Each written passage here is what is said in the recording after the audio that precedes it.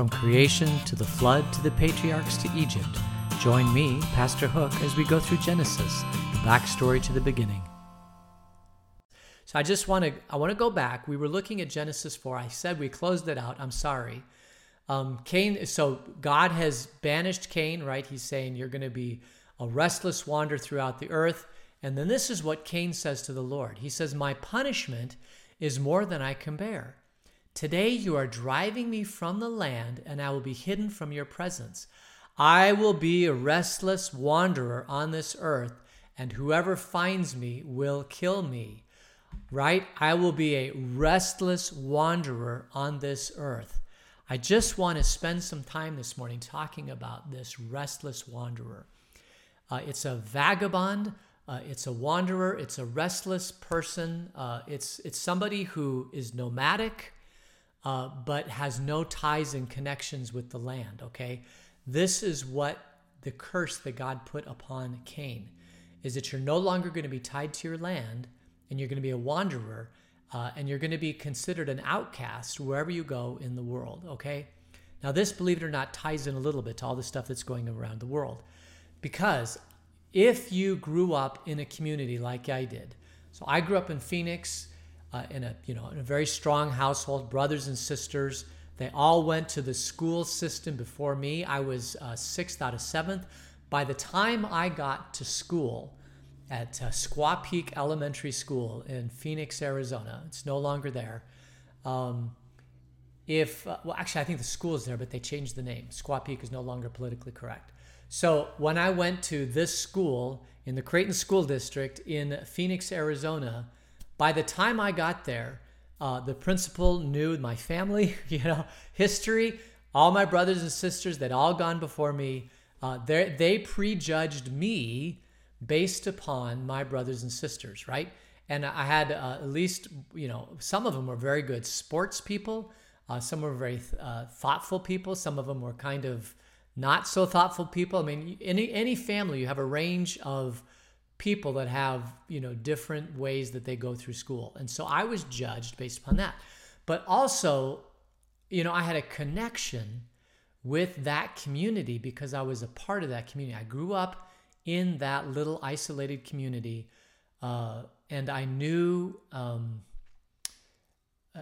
people knew who I was because I was part of that community. There was a tie to the community, and there was a tie to the land. Now, when I left Phoenix, I left all that behind, and I went to Denver. And one of the hardest things for me to leave Phoenix and move to Denver was that I was no longer tied to this root of community. Now, if you grew up some of you may have grown up and lived in the same neighborhood your whole entire life. And if you did, you can kind of understand what I'm talking about. If you came here to Vail, chances are you did not grow up in Vail. Chances are you were transplanted into Vail. But maybe you grew up in a small little community in your hometown, or a little suburb of a large town like Chicago or New York or something like that.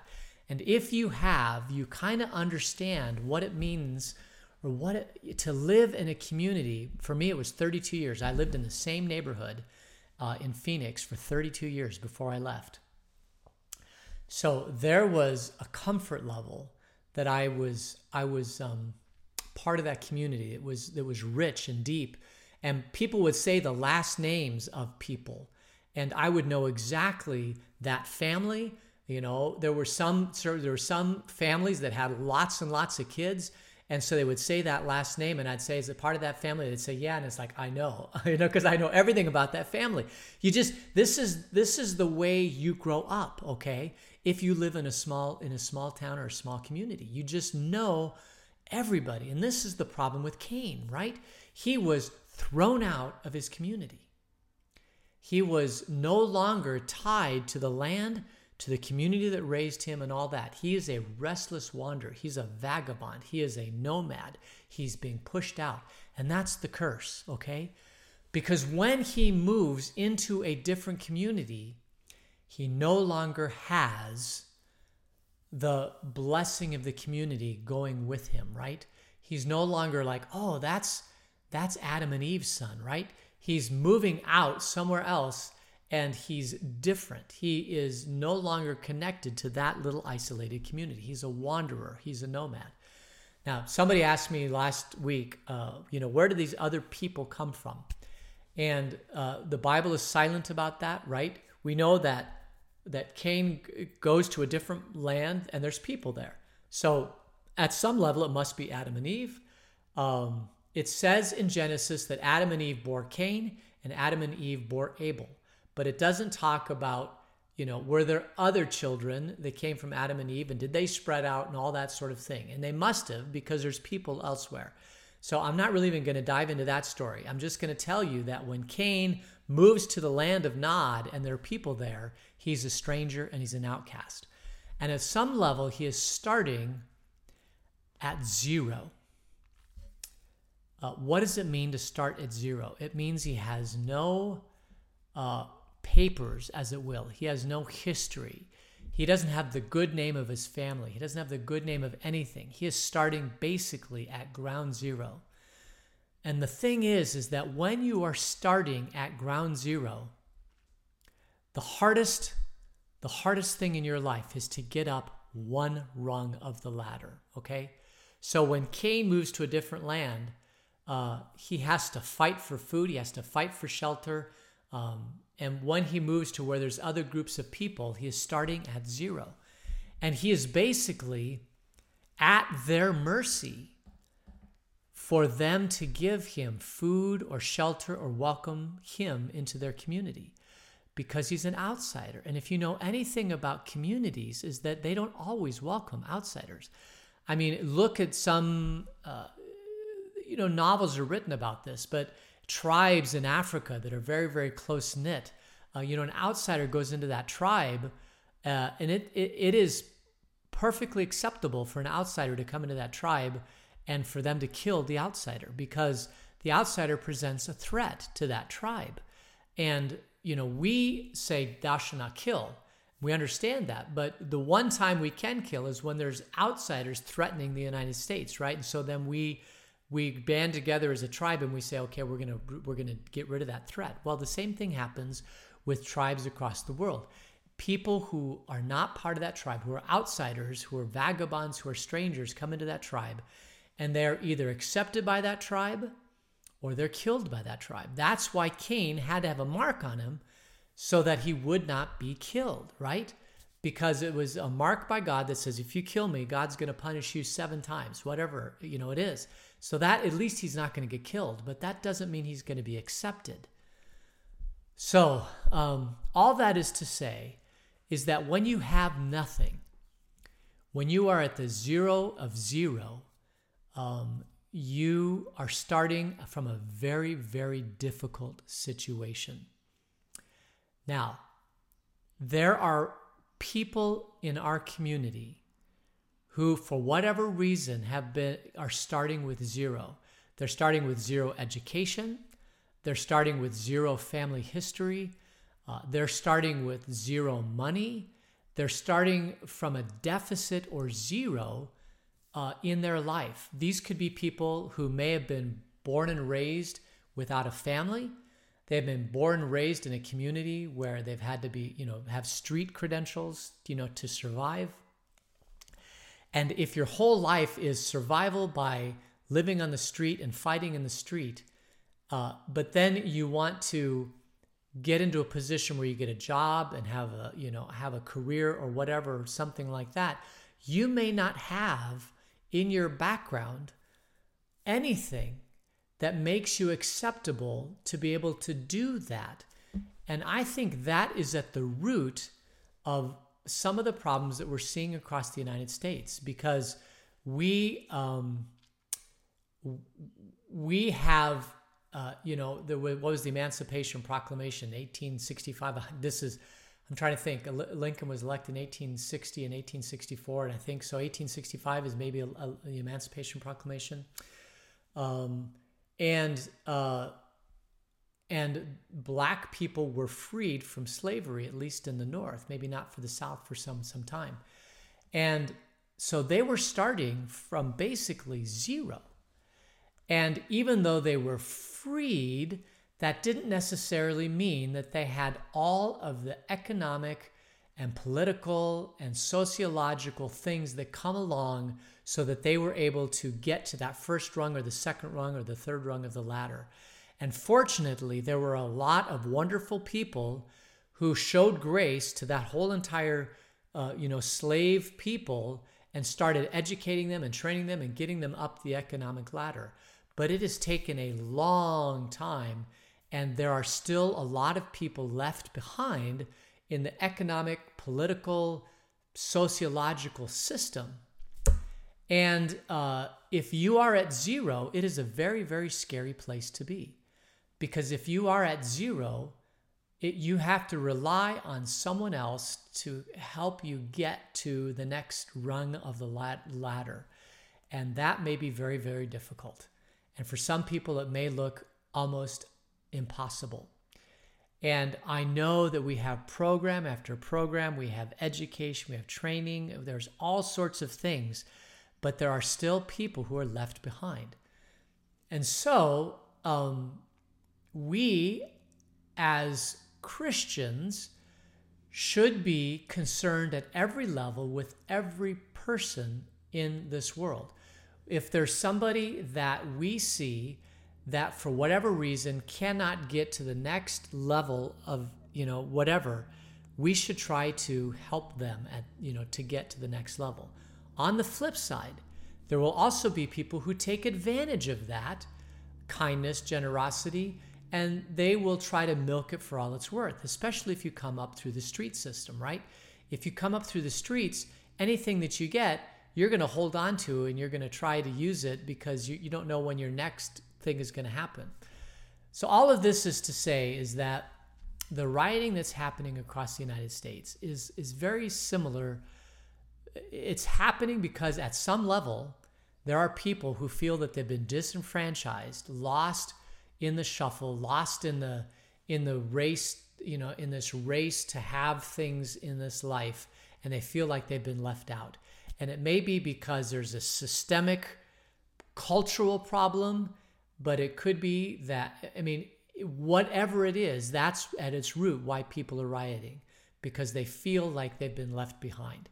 That for some reason the world has moved on and they've been left behind and they can't get a handle on the next rung of the ladder to move forward. So on the flip side of that, there are bad actors who are using the emotions of people who are left behind, using the emotions of people who only think with their heart, using the emotions of this situation so that they can get their agenda moved forward. And this happens on all sides of the political spectrum. And I guess I also want to say that throughout history, we've seen this time after time after time after again. All right? You have a culture of people, and they're moving forward, and people get left behind. I guess I got a little bit of time. I'm going to talk to you about the Pareto principle. There was a guy named Pareto. He was an Italian economist, I guess, and he wanted to know why it was that some people, that throughout time, there seems to be an economic divide. There seems to be the haves, the top 1%, 5%, 10%. There seems to be middle class, and then there's the have-nots. And it seems like every society seems to have this distribution. He called it the Pareto distribution, okay? That basically he looked at over time different types of governments. He was trying to figure out which style of government actually reduced the economic divide. And what he found out was that across all types of government throughout history, it's just a natural tendency that the rich get richer and the poor get poorer. And there's no perfect form of government that he'd seen yet where this didn't happen. And I'm sure I showed you this before. I'll just really quickly show it to you again. You have Newton's law of gravity, which is m1, m2, and the distance between, right? This is the distance. So the force exerted between these bodies, F equals m1, m2 over the distance squared times some factor. Okay, so if you have zero, if you're coming into this world with zero mass, there's no force there, right? You are going to be lost. And the other thing is that no matter how much money you have, the people at the top will always get richer and more powerful and more influence. That's just the way life happens. So right now, the wealthiest of our society are all the tech companies, right? Amazon and Google and Facebook and all these things. They have a lot of wealth, and there's a lot of economic disparity here in the United States. Which is interesting, is because the founding fathers, if there was anything that they wanted to do, was to not have economic disparity. And Thomas Jefferson actually spoke about this. He wanted us, the United States, to remain an agrarian society. He thought that would be the best way for us to not end up with economic disparity. But then you have Alexander Hamilton, who wanted us to become a political power, and he started creating, all these different systems so that the United States could move from agrarian society into the complex society that we see in the United States today. And it turns out that maybe Thomas Jefferson was right, but we're also competing against other societies across the world. Thomas Jefferson, for whatever reason, didn't want to have this complex society.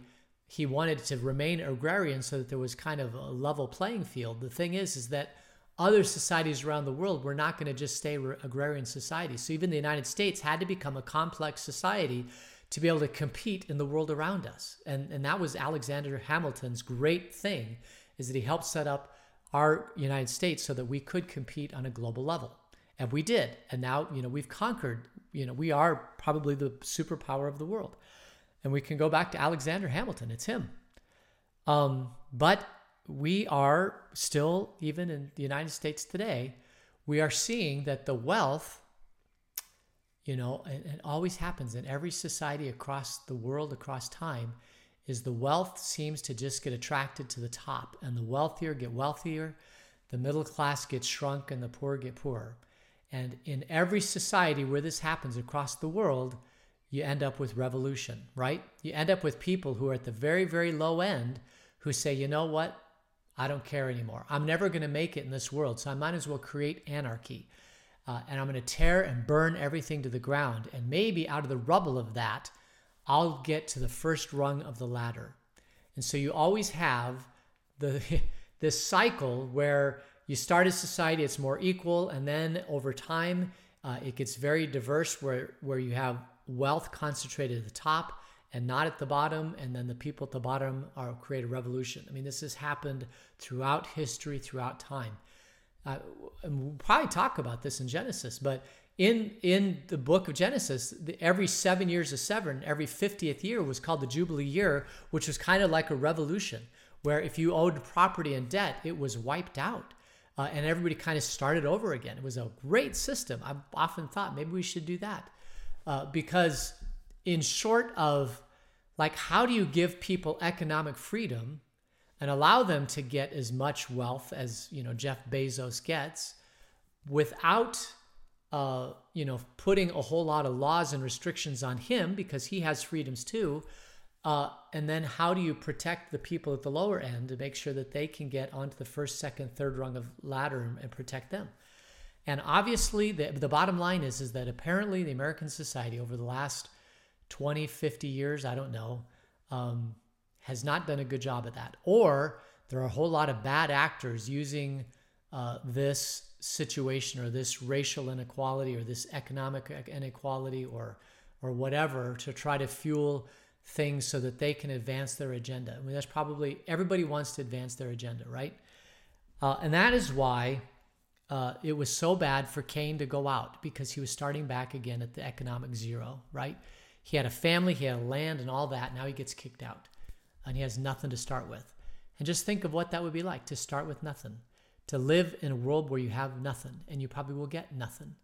And at some point you might be revolutionary also. And that might have some applicability to our world today. I don't know.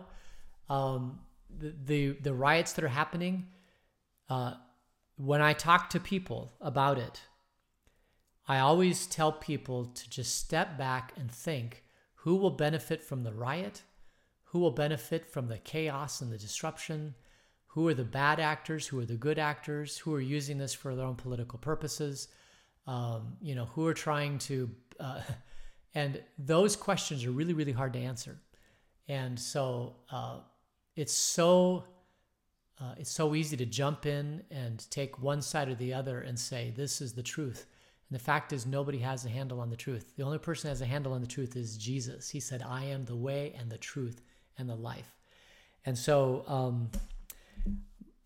that's kind of the backstory, I guess, to we should pray for our nation. We should pray for good leadership. We should pray for bad actors to be wiped out. We should pray for people who are really, truly hopeless and in despair, and they feel like their lives are being disrupted or that nobody's cared about them, that somehow the church of Jesus Christ, it's not going to be politics, my friends. It's never politics.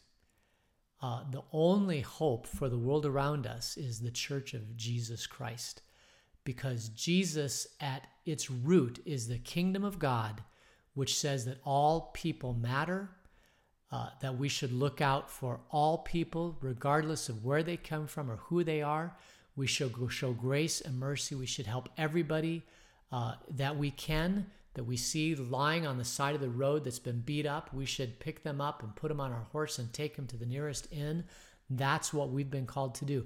And it's the only organization ever in history that has really truly made a difference in the world, because the vast majority of other people have political agendas, and people with political agendas are very, very dangerous on both sides. So my prayer for our world is that we figure out as a church how to mend, how to heal, how to be good actors, how to bring God's grace into a situation that's terrible, how to find the wandering Cains in this world and, accept them and help them to live the life that God has for them, bring them into the kingdom, show them that their life is wonderful. This is the joy that Jesus has for them too. And pray for our nation and our healing, because this is a terrible time. Back-to-back coronavirus into this riot is something I just wonder if our nation can hold together. And so I guess this is wandering thoughts, and I apologize for that, but I couldn't let this go without helping, add some perspective onto this situation, because some perspective is needed. And the truth may never be known, but we only get partial truth now until more facts come out. And I pray that we can get facts out, before the whole system gets burned down. So that's going to end it today for Genesis 4. I know we said we ended last week, but I just felt like we needed to spend some time about Cain and the restless wanderer. And I really feel like we should spend some time praying for our nation. So if you join me in prayer. Dear God, we lift up to you all those people affected through this horrible thing that's going around our world. And I pray, Lord, that your presence would be known, that your grace would be known, that your church would be powerful in the midst of injustices and violence and sin in this world. Lord, you've called us to be the one thing, your hands and feet, that can truly bring healing and hope to a world that desperately needs it. And so we call upon you now in your presence. Continue to give us your wisdom and your love. In Jesus' name, amen.